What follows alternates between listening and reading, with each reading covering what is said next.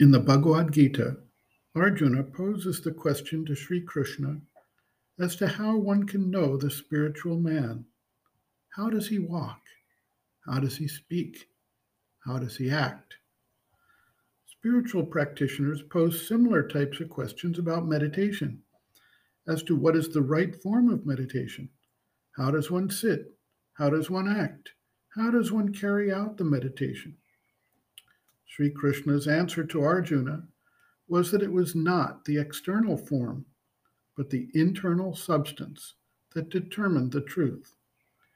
It is similarly the inner aspiration, the motivation of the seeker who meditates, that determines the effectiveness of the meditation. Meditation does not mean that one should simply sit and let anything happen that comes up. And then, when the time is up, the individual gets up and nothing has changed or been transformed in his life. Meditation is not simply to withdraw from activity. A question that can be asked is whether the individual is the same after the meditation as before the meditation. What has changed?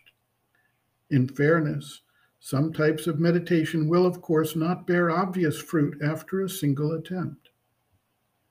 So one can look back and see whether after any period of time, one day or 1 week or 1 month, etc., the meditation has made the individual more reflective, more insightful, more compassionate, more understanding, more in tune with the divine purpose of his life.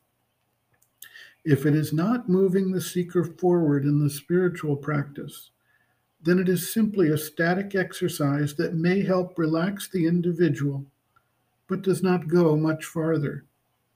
The dynamic form of meditation will have a transformative effect, and that is how one can see the difference over time. A disciple asks, "How is it done? Is it done in a different way?"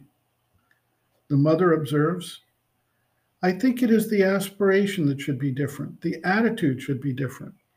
Different way? What do you mean by way? Laughing. The way of sitting? Not that. The inner way? Yes. But for each one, it is different. I think the most important thing is to know why one meditates. This is what gives the quality of the meditation and makes it of one order or another.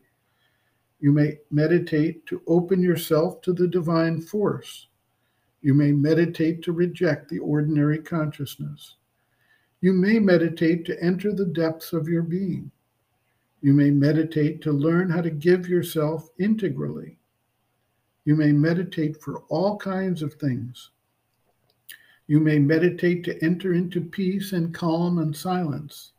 This is what most people generally do, but without much success. But you may also meditate to receive the force of transformation, to discover the points to be transformed, to trace out the line of progress. And then you may also meditate for very practical reasons. When you have a difficulty to clear up, a solution to find, when you want help in some action or other, you may meditate for that too. I think everyone has his own mode of meditation, but if one wants the meditation to be dynamic, one must have an aspiration for progress, and the meditation must be done to help and fulfill this aspiration for progress. Then it becomes dynamic. End quote. Reference Sri Aurobindo and the Mother, Growing Within, The Psychology of Inner Development, Chapter 5, Growth of Consciousness, Means and Methods, pages 88 to 89.